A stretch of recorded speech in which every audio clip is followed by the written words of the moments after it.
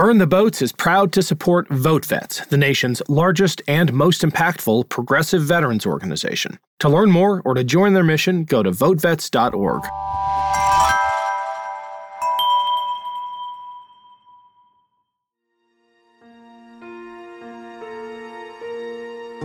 The Russians have one of two options. Well, three, really. They can withdraw, seems unlikely. They can turn it into a siege and just try to starve the government into submission. Then you're battling the clock, right? And then at what point does, Poland start flying C-130s overhead and dropping pallets of gear? Or you can go through and try to clear the city. I'm Ken Harbaugh, and this is Burn the Boats, a podcast about big decisions. As the invasion of Ukraine unfolds, we want to provide timely insights from the experts. So we've launched a series of special, unedited episodes separate from our normal content. If you want to help, two of the most efficient organizations doing frontline work are Spirit of America and Team Rubicon. Just Google them. My guest today is Dan Barkhuff, a former Navy SEAL with multiple combat deployments and an expert in urban warfare. I've asked him to talk to us about what the Russian army is likely to face as invasion turns to occupation. Dan, I wish we were talking under different circumstances, but welcome. Thanks, Ken. Pleasure to be here. I agreed it would be better under different circumstances. What are your impressions right now looking at what is happening on the ground in Ukraine? Yeah, well, good question. So I would caveat it. Of course, I'm only privy to, open source stuff. So, for those listening, when we say open source, we mean, stuff that's put out on the press. There's nothing classified. I don't have any official information. And I would also caveat that I'm by no means an expert in Ukrainian or Russian kind of order of battle issues, but I can tell you a few things, based on my experiences in urban combat and war zones that I've noticed. So, the first thing with the Russian offensive that kind of jumps out is the difference between kind of maneuver warfare and positional warfare. So when we talk about maneuver warfare, this is kind of a Napoleonic ideal where you have big armies or units in the field that are trying to achieve relative superiority by maneuvering on one another and attacking one another's flanks and getting to the rear of your opponent and things like that.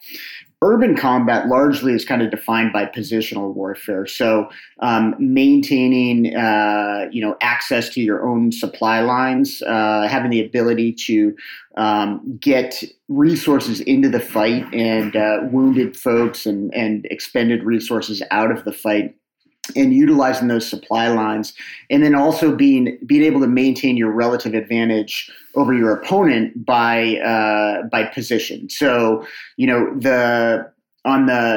a term we used to use was green side versus, kind of the black side. The green side, when we say that, we talk about, kind of warfare in a land warfare type environment. So you're out in the woods, you're in the jungle, you're on a mountain, that kind of stuff.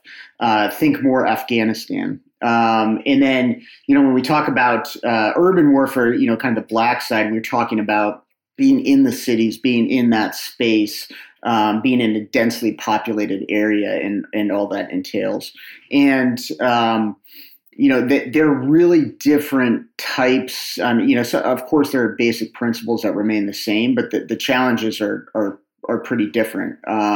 One thing that kind of right off the bat always was sort of, beaten into your head as a new guy and as you went along was the threat in an urban environment is not only just 360 degrees around you, it's also 360 degrees, above and below you. So, you're constantly thinking about attacks from rooftops, from sewers, from windows, from, high rises, all these structures that you don't have to deal with as much on the green side where you're out in the woods. People are unlikely to climb a tree to shoot at you.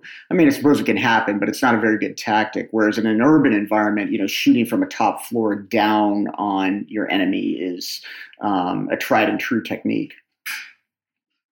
It appears that the initial Russian strategy out at the outset was a sprint to Kyiv to decapitate the government. Their expectations were way off the mark in terms of the resistance they would face. And now it appears that the offensive is bogged down. Is that your reading as well, that they did not expect what met them and that they are having to totally reassess their approach in trying to take Kyiv? Yeah, I'd agree with that. I mean, it's, again, I'm not sure what's happening in the south of the country, but certainly in the northern part in Kiev and some of the other cities up there, it seems like their pace of operations has slowed and met pretty stiff resistance. Once you get into that city environment, again, the two main factors are, enemies' resistance and moving through that city, but also your own supply lines. Cities just suck up resources. You need a lot of people to clear a city, and you have to clear a city. You can walk past a house, you can walk past an apartment building and assume that it's empty. And, before you know it, you're taking fire from the rear. So you have to methodically go through these cities and clear every building. That takes time. It takes manpower. It takes ammunition. It takes breaching supplies. It takes radio batteries. It's not a fast process at all. And, the challenge, the scale of what you need to clear a city is much greater than, it's almost exponential compared to what you would need to, clear a mountainside. I think part of the evidence of that drastic reassessment is the use of heavy artillery now. That doesn't seem to have been planned for initially when the expectation was that they would roll right in. In fact, Russian soldiers were being told they'd be welcomed with open arms, and now they are apparently indiscriminately shelling cities. They're hitting civilian areas. They're bombing kindergartens. That has to be, from a tactician's perspective, some kind of admission of failure, right? Yeah, I would think so, to an extent. The Russian, the very little I know about Russian military doctrine, they've historically depended on massed fires. They have a lot of artillery. That's always kind of been their strength is firepower, and so the fact that sort of, to your point about this decapitation strike in the beginning of the war was unsuccessful. And from some of the open source reporting, it sounds like they had either dropped soft forces, Spetsnaz forces into the city or nearby the city to attempt that decapitation strike, and they failed. They seem to be going to plan B or even C at this point, which would be to, kind of reduce the cities through indirect fire. That is not a great plan. As if you've ever seen even a movie like Stalingrad, sometimes the rubble can be an even better place to fight from. But that's not the intent, right? The intent is not, excuse me, not necessarily to reduce the city and destroy defenders. I mean, that's kind of a bonus, but the attempt is to terrorize the civilian population. One difference between Kiev and my battlefield experiences, when we went into Fallujah in 2004, November 2004, which was my main urban warfare experience, the city was largely evacuated by that point. It had been surrounded for months, and they were told folks were told to leave. I mean, there were some civilians there, of course, but the numbers had dwindled quite a bit. And I do not know how many civilians are left in Kiev, but an attack, indiscriminate shelling of a city, or even shelling of artillery can be fairly accurate, but it's not a JDAM, right? It's not GPS guided. It's an area weapon essentially, and so that's bound to hit civilians, and that's probably part of the intent to try to terrorize the local population. Well, Kyiv and Kharkiv are certainly still packed with civilians. Can you talk a little bit? I know it's not right in your sweet spot. But more about it than most of our listeners. What a cluster munition is, what it does, what a thermobaric weapon is, what it does, and how they are, for all intents and purposes, at least how they're being deployed now, terror weapons. Yeah, so cluster munitions are, sort of outlawed internationally. I mean, they're, we think in terms of like anti-personnel versus equipment weapons. For an example, is like a 50 caliber machine gun is, according to the laws of war, you're not really supposed to use that on an individual. It's an equipment weapon. But when we start using cluster munitions, very, very much, indiscriminate, right? So, this is an area weapon. The ideal situation to use something like that would be with, a mass of troops in the open, right? Troops in the open, fire for effect. Okay. A thermobaric device, most of the munitions that are used are designed to kill and maim people and injure people, a little bit with the blast, but more so with shrapnel. And so a thermobaric device creates like an overpressure wave, and it can be used with pretty devastating effect inside of a closed structure. So in a place like a city, where you have these things going off inside of a house or inside, or even, in a narrow alleyway, let's say, it's going to magnify those effects. So instead of, a piece of shrapnel, hitting a person, you're dealing with this massive wave of pressure, which can, drop a lung or, just, kill someone from the blast itself, as opposed to a missile that is, picked up because of the blast or a piece of shrapnel. Again, totally indiscriminate when used in this way. I mean, if it's a trench attack miles from a city, that might not violate Geneva Convention rules, but when a thermobaric weapon is used in a city, when a cluster munition is used in a city, safe to say that it's being used to terrorize the civilian population. I'd agree with that, Ken. And it's not a thermobaric weapon is, it's, for example, think of an apartment building, right? Like an apartment building in, a big city, Philadelphia or Chicago or whatever. And, when you have this blast overpressure that's made even worse, by the confined space, you're indiscriminately, killing everybody in that space, right? So there's no ability to, selectively target people with a weapon like that. That's, not, you might get some Ukrainian military personnel if you're the Russian firing it, but you're also bound to kill anyone who's in that room or in that structure as well.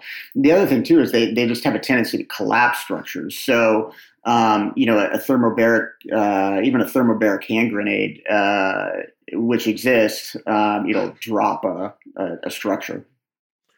So we're in a situation now where that lightning strike failed, that decapitation attempt against the Ukrainian government failed. They are now terrorizing to soften up these urban targets with the expectation that Russian tanks are going to start rolling in and going house to house. And that has been your on-the-ground experience, albeit not from a tank.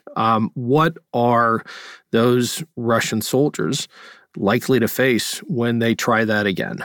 Yeah, so cities are tough, right? Because, like I said, you've got that 360-degree threat, but you also have to be thinking about what's above you and what's below you. And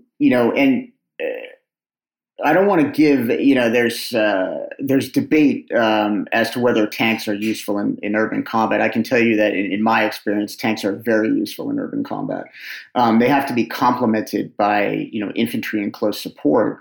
But having the ability to, if one were to try to, hit a house with a squad of soldiers and, was barricaded inside, having the ability to walk out of that house and talk to your tank that's a block away and have them come over and fire a round into that house is pretty useful.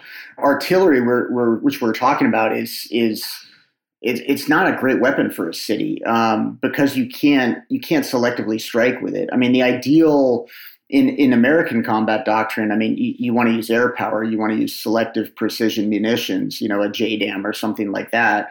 Or in modern times, even some of our drones, where you can really get accurate with that. Well, one of the problems with urban combat, especially for these Russian forces, they don't have air. It's not just air superiority, Ken. It's air supremacy. They have to be able to own the sky over these cities to safely support their troops on the ground. So, these Russians, these Russian foot soldiers, patrolling into these cities, their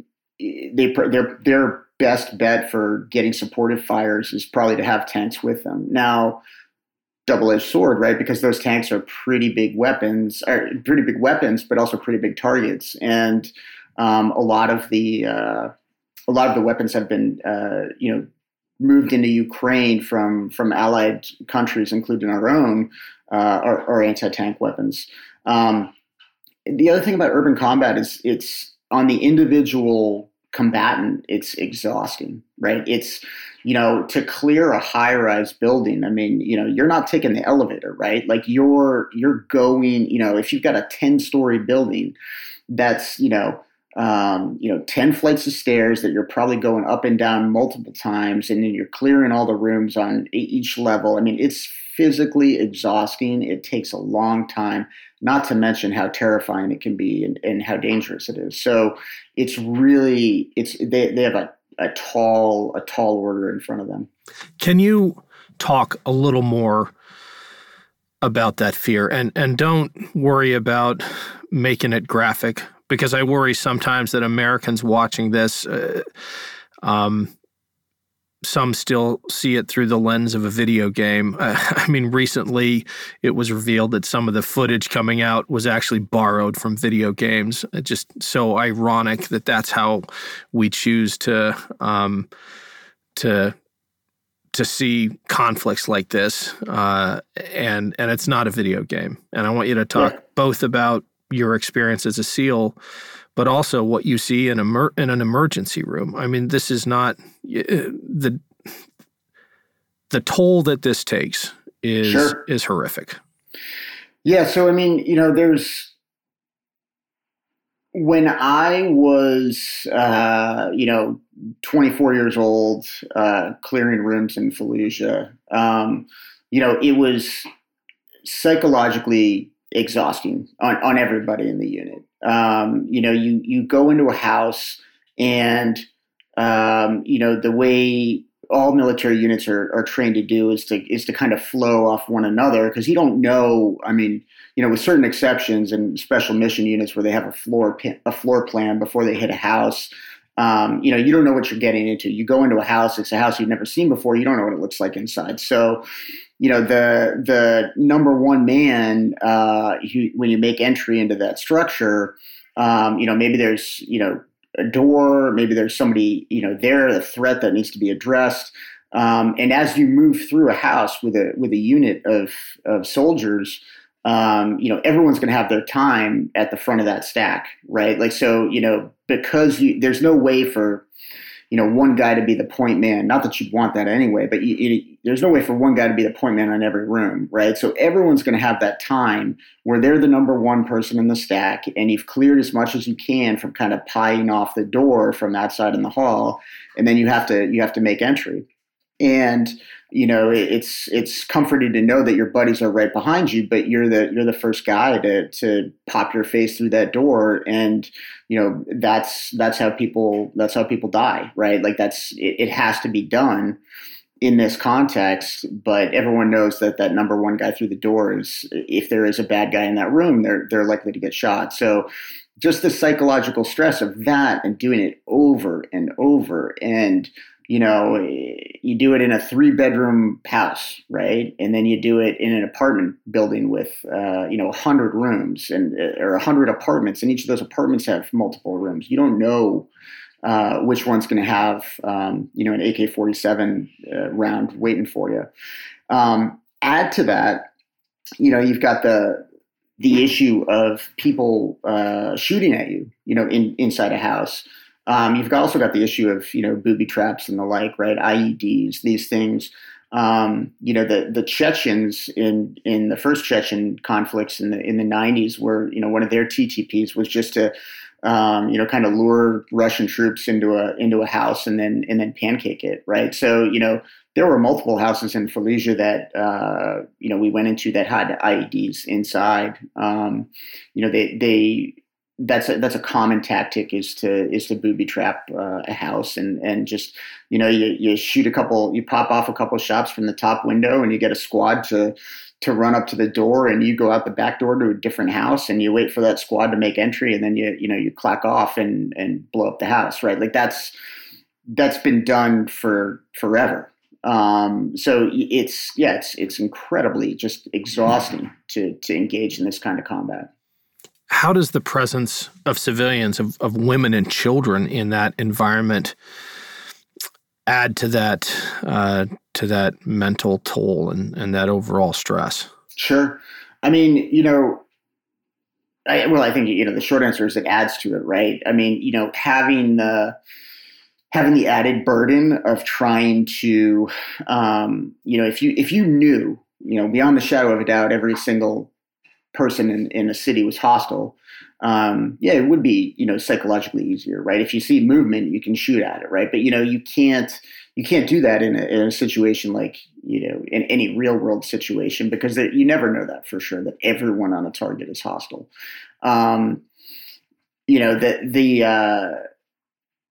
Trying to, navigate that situation not only is going to, potentially give you that split second pause, where you're trying to ensure proper target ID and, maybe that's enough for something bad to happen. So it just adds to that, not to mention, when inevitably some civilians are killed, unfortunately, that is psychologically devastating as well, right? Like, war is a terrible thing.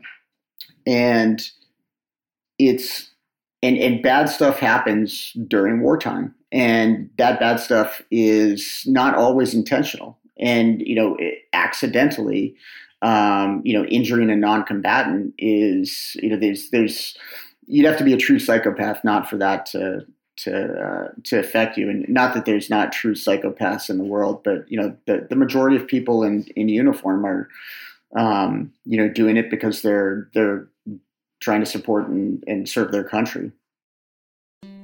Hello everyone.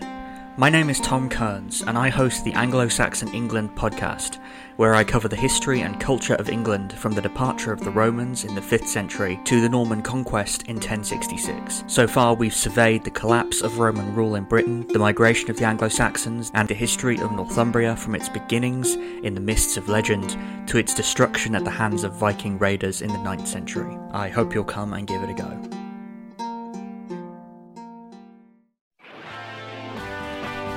This is Alex Hasty, the host of Ohio vs. the World, an American history podcast. On Ohio vs. the World, we'll travel back in time with the authors, historians, and even witnesses to visit the most exciting, consequential, and too often overlooked topics that have shaped America's history. There seems to be an Ohio connection to so many important moments. When you said Ohio versus the world, we did some damage. So join us and we'll take a deep dive to enlighten, educate, and entertain you as Ohio vs. the World makes history fun again.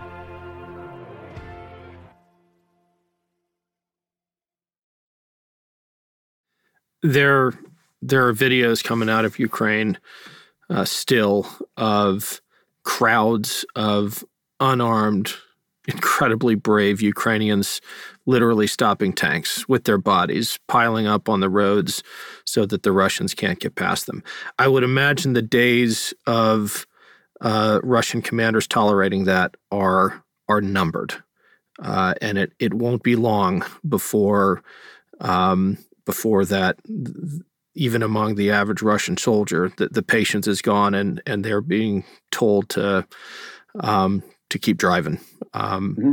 I have to believe that at some point in Fallujah or in other operations you were on, your default switched to seeing civilians as threats. Do you see that happening soon? Yeah, and if it isn't already, I mean, this individual shall remain anonymous. He was not a SEAL. He was from another unit. But I've heard a high-ranking officer say to Allied snipers, those men are not. There were some unarmed men walking through the city, and the line I'll never forget was an American officer saying, they are not surrendering, they're maneuvering, and I want you to engage them. And it wasn't. I was in the room, and these snipers were not SEAL snipers, and they refused to engage them, and that was the right decision by the laws of war. But I'm not sure that the Russians are always gonna abide by that, and maybe those guys were maneuvering, right? Like, so, these two guys were walking left to right across the street, and they were unarmed. They were not, legitimate targets, but, maybe they were insurgents, and it was a common insurgent tactic to, leave weapons at one house and wave a white flag and walk to a different house and pick up some more weapons and take back to the windows. So, I think if that hasn't already happened, it's inevitable that will be happening soon. Do you have any insights on the Russian attitude toward war? And I'm not asking you to talk geopolitically, but as a SEAL, you studied Spetsnaz, you studied your main adversary should the balloon ever go up. How is that training done? What is that capability? What is the mindset of your Spetsnaz operator, and does it differ materially from how we go to war? When I was in BUDS, Ken, there was I think it was SAS or SBS guy who came through and was kind of doing a tour of BUDS with the commander. And I remember the captain who was in charge of the Naval Special Warfare Center at the time said, one of the things you'll realize is that you have a lot in common with your soft counterparts, no matter where they are. I don't have any special insight into Spetsnaz training. I'd imagine they're not that dissimilar psychologically to special operators in any country. Which the people who are attracted to that type of work are generally kind of cut from the same cloth. I think in this situation, it's unfortunate that this has happened. I mean, it's terrible. This is the a huge land war in Europe with the potential to become a global conflagration, and they've got ultimately it's 19 and 20 and 25 and 30-year-old young men and women who are, they're trying to do their jobs and, as their political leadership, set them out to do. And so I don't harbor any specific, resentment towards the Russians, aside from their leadership. But, I think, all that being said, I hope the Ukrainians are quite successful at defending themselves and, inflicting casualties on the Russians. Talk about that Russian conscript, that 20-year-old non-volunteer, and I'm distinguishing that kid Sure. from the Spetsnaz guy, because the bulk of the Russian army, it appears, had no idea what they were being sent to do. What is the role of morale? What is the role of morale in an invasion like this? Sure. I mean, this is speculative, of course, but I can tell you, a couple things. I mean, when I went through the NavSoft pipeline back in the day, it was BUDS is like 6 months or so, and then there's maybe another 6 to 8 months of training, and then you go to a team, and then you do a workup with your platoon, and that's a year and a half or 2 years, and then finally you deploy, and you're kind of 3 or 4 years into your naval career, and then at the same time you're still a new guy, right? And you still don't know what you're doing. So if you were to take a conscript on a 1-year contract, let's say, I don't know how long Russian boot camp is, but let's say 12 weeks, give or take, and then maybe they gave it their unit and, throw in some leave time, and then, maybe they do a little bit of training and that sort of thing. There's not a lot of time to get trained up for, something like this that their government's asking them to do. I can't imagine that, once faced with the reality of the situation, pitched urban combat, that there are too many, Russian conscripts who are 9 months into a 1-year conscription that are really excited about that. I want to pivot to the resistance. They, of course, are at a massive disadvantage in terms of firepower and resources, but they have an edge in some areas. Can you talk about the advantages that defending in an urban landscape brings to the defenders? Oh, I mean, almost all the advantages are to the defender. You get to choose, what points you're going to defend. I mean, there's this concept a very basic concept called, defense in depth, right? So you don't just sit up in one house and this is the Alamo and, we're going to stay here until, we win or we die. You set up in one house, you take your shots, and when things get, hot, you scoot out the back door to the next house that's already prepared. And that has, is already fitted with resupply. The advantage of being able to choose when you're going to initiate contact is immense, right? Like, in an urban environment, the kill zones are the streets. It's a classic tactic is to try to stay off the streets as much as possible. And if you can, you make a hole from one house into the next house, and, you stay in the yards because it's the streets, being on the streets, those center thoroughfares where you're wide open and you don't have any cover. Inevitably, you're going to have to walk up a street at some point. And that's when the defenders get to choose, when the time is right to spring on that ambush. So really, I mean, for all intents and purposes, all of the advantages are to the defense. The only thing that I can really think of is, if you threaten the defender's supply lines and it turns into kind of like a siege-like state, and they don't have the ability to evacuate casualties and to resupply, that's kind of an advantage for the force walking through the city. But by and large, I'd say 90% of the advantages rest with the defenders in this situation. Do you have any prediction as to how the coming week or two will unfold? My prediction is that I will be wrong in whatever prediction I make. But if I had to make a prediction, I think the Russians have one of two options. Well, three, really. They can withdraw, seems unlikely. They can turn it into a siege and just try to starve the government into submission. Then you're battling the clock, right? And then at what point does, Poland start flying C-130s overhead and dropping pallets of gear? Or you can go through and try to clear the city. I've never read the CIA psychological profile of Vladimir Putin, but my prediction is he's gonna assault the cities. The other two don't seem like things that he is prepared to do. One, because it takes too much time, and one because it's sort of admitting failure. So I hope I'm wrong. I have a history of making many wrong predictions in the past, Ken. So I hope I'm wrong on this one too. But I think there's a pretty high probability that there's going to be some pretty bloody weeks ahead. Me too. Yeah. Do you have thoughts? I'm sure you do.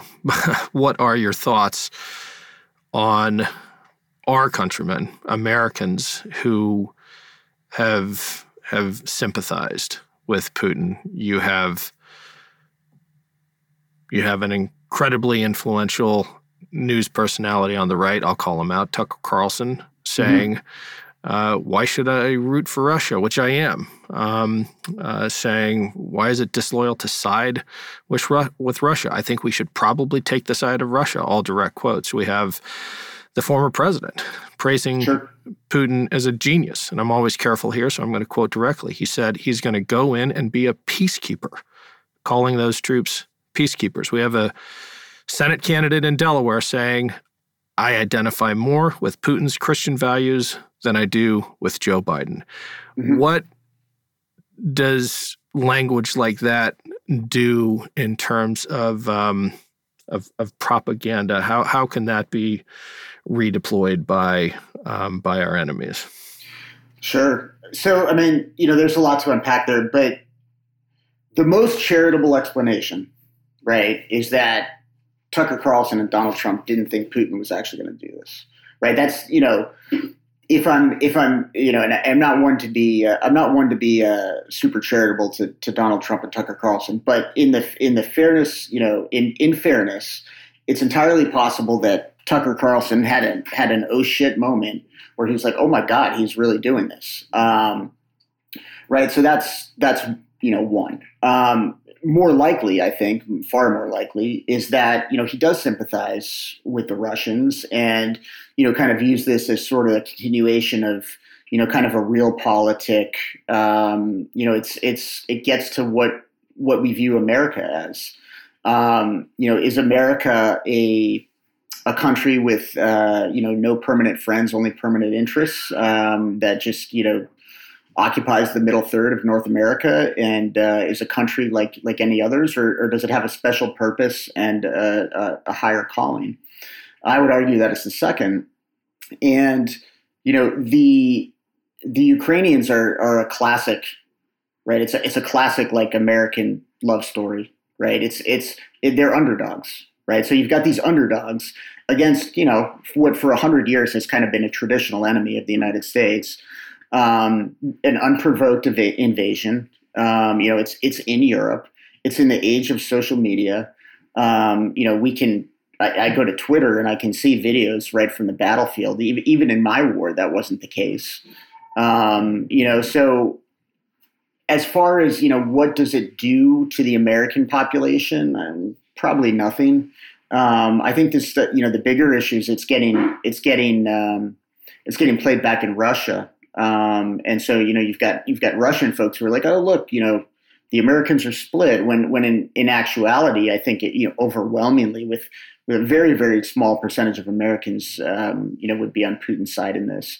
If you look at, some of the Republicans, they've done a 180, they've just flipped, immediately. And, I have mixed feelings on that, honestly, Ken. It's like, hey, you guys weren't saying this a week ago, but and then part of me is like, well, it's better late than never. Like, I don't really,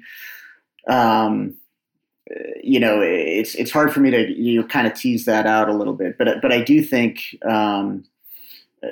clearly, like, America ought to be on the side of Ukraine, and we ought to help the Ukrainians and punish Russia as much as humanly possible, and without risking, directly risking American lives. Well, that's what I want to finish with, because if America indeed is a nation that considers more than just its own interests, if we are a nation with a special purpose, what can we do? Yeah, I mean, there's a lot that we can do. I mean, keep your pressure on your, the representatives, right? Like, this is a time to call your senator, right? This is a time to write a letter.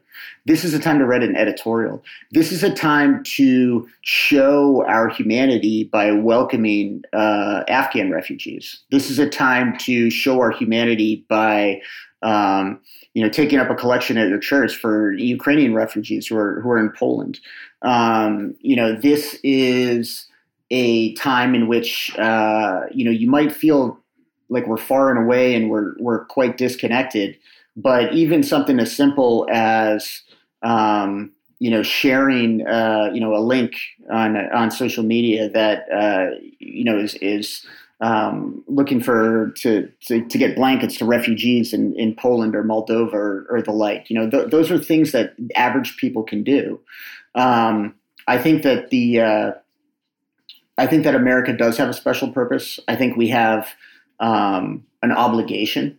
I don't think we can withdraw from the world. I think that we are we are a nation that prides ourselves on helping. Time and time again, we've stepped in. Are we perfect? Of course not. Of course, this country is not perfect. But more so than just about any other country in history, we've tried to do the right thing on numerous occasions. And whether it's in a place like the tsunami response in 2000, early 2000s, or earthquakes, or we show up when things go south, and we try to help and look for those opportunities to help. Our country is better served by people who want us to be involved in the international community and influence in events before events just happen to us. I couldn't agree more, Dan. And a great note to close on. My kids actually tried to get Ukrainian flags. They're entirely sold out everywhere. Nice. We live in Cleveland, so we're buying yellow and blue cloth and going to make our own. It is a World Cup year, so I don't even follow soccer, but I'm hoping Ukraine has a good run. Likewise. Thanks for joining us, Dan. Appreciate your time. Thanks, guys. Thanks again to Dan for joining me. You can follow him on Twitter at @dbarkhuff. Thanks for listening to Burn the Boats. If you have any feedback, please email the team at kharbaugh@evergreenpodcasts.com. We're always looking to improve the show. For updates and more, follow us on Twitter at @team_Harbaugh. And if you enjoyed this episode, don't forget to rate and review. Thanks to our partner, VoteVets. Their mission is to give a voice to veterans on matters of national security, veterans care, and issues that affect the lives of those who have served. VoteVets is backed by more than 700,000 veterans, family members, and their supporters. To learn more, go to votevets.org. Burn the Boats is a production of Evergreen Podcasts. Our producer is Declan Roars, and Sean Rule-Hoffman is our audio engineer. Special thanks to Evergreen executive producers Joan Andrews, Michael DeAloia, and David Moss. I'm Ken Harbaugh, and this is Burn the Boats, a podcast about big decisions.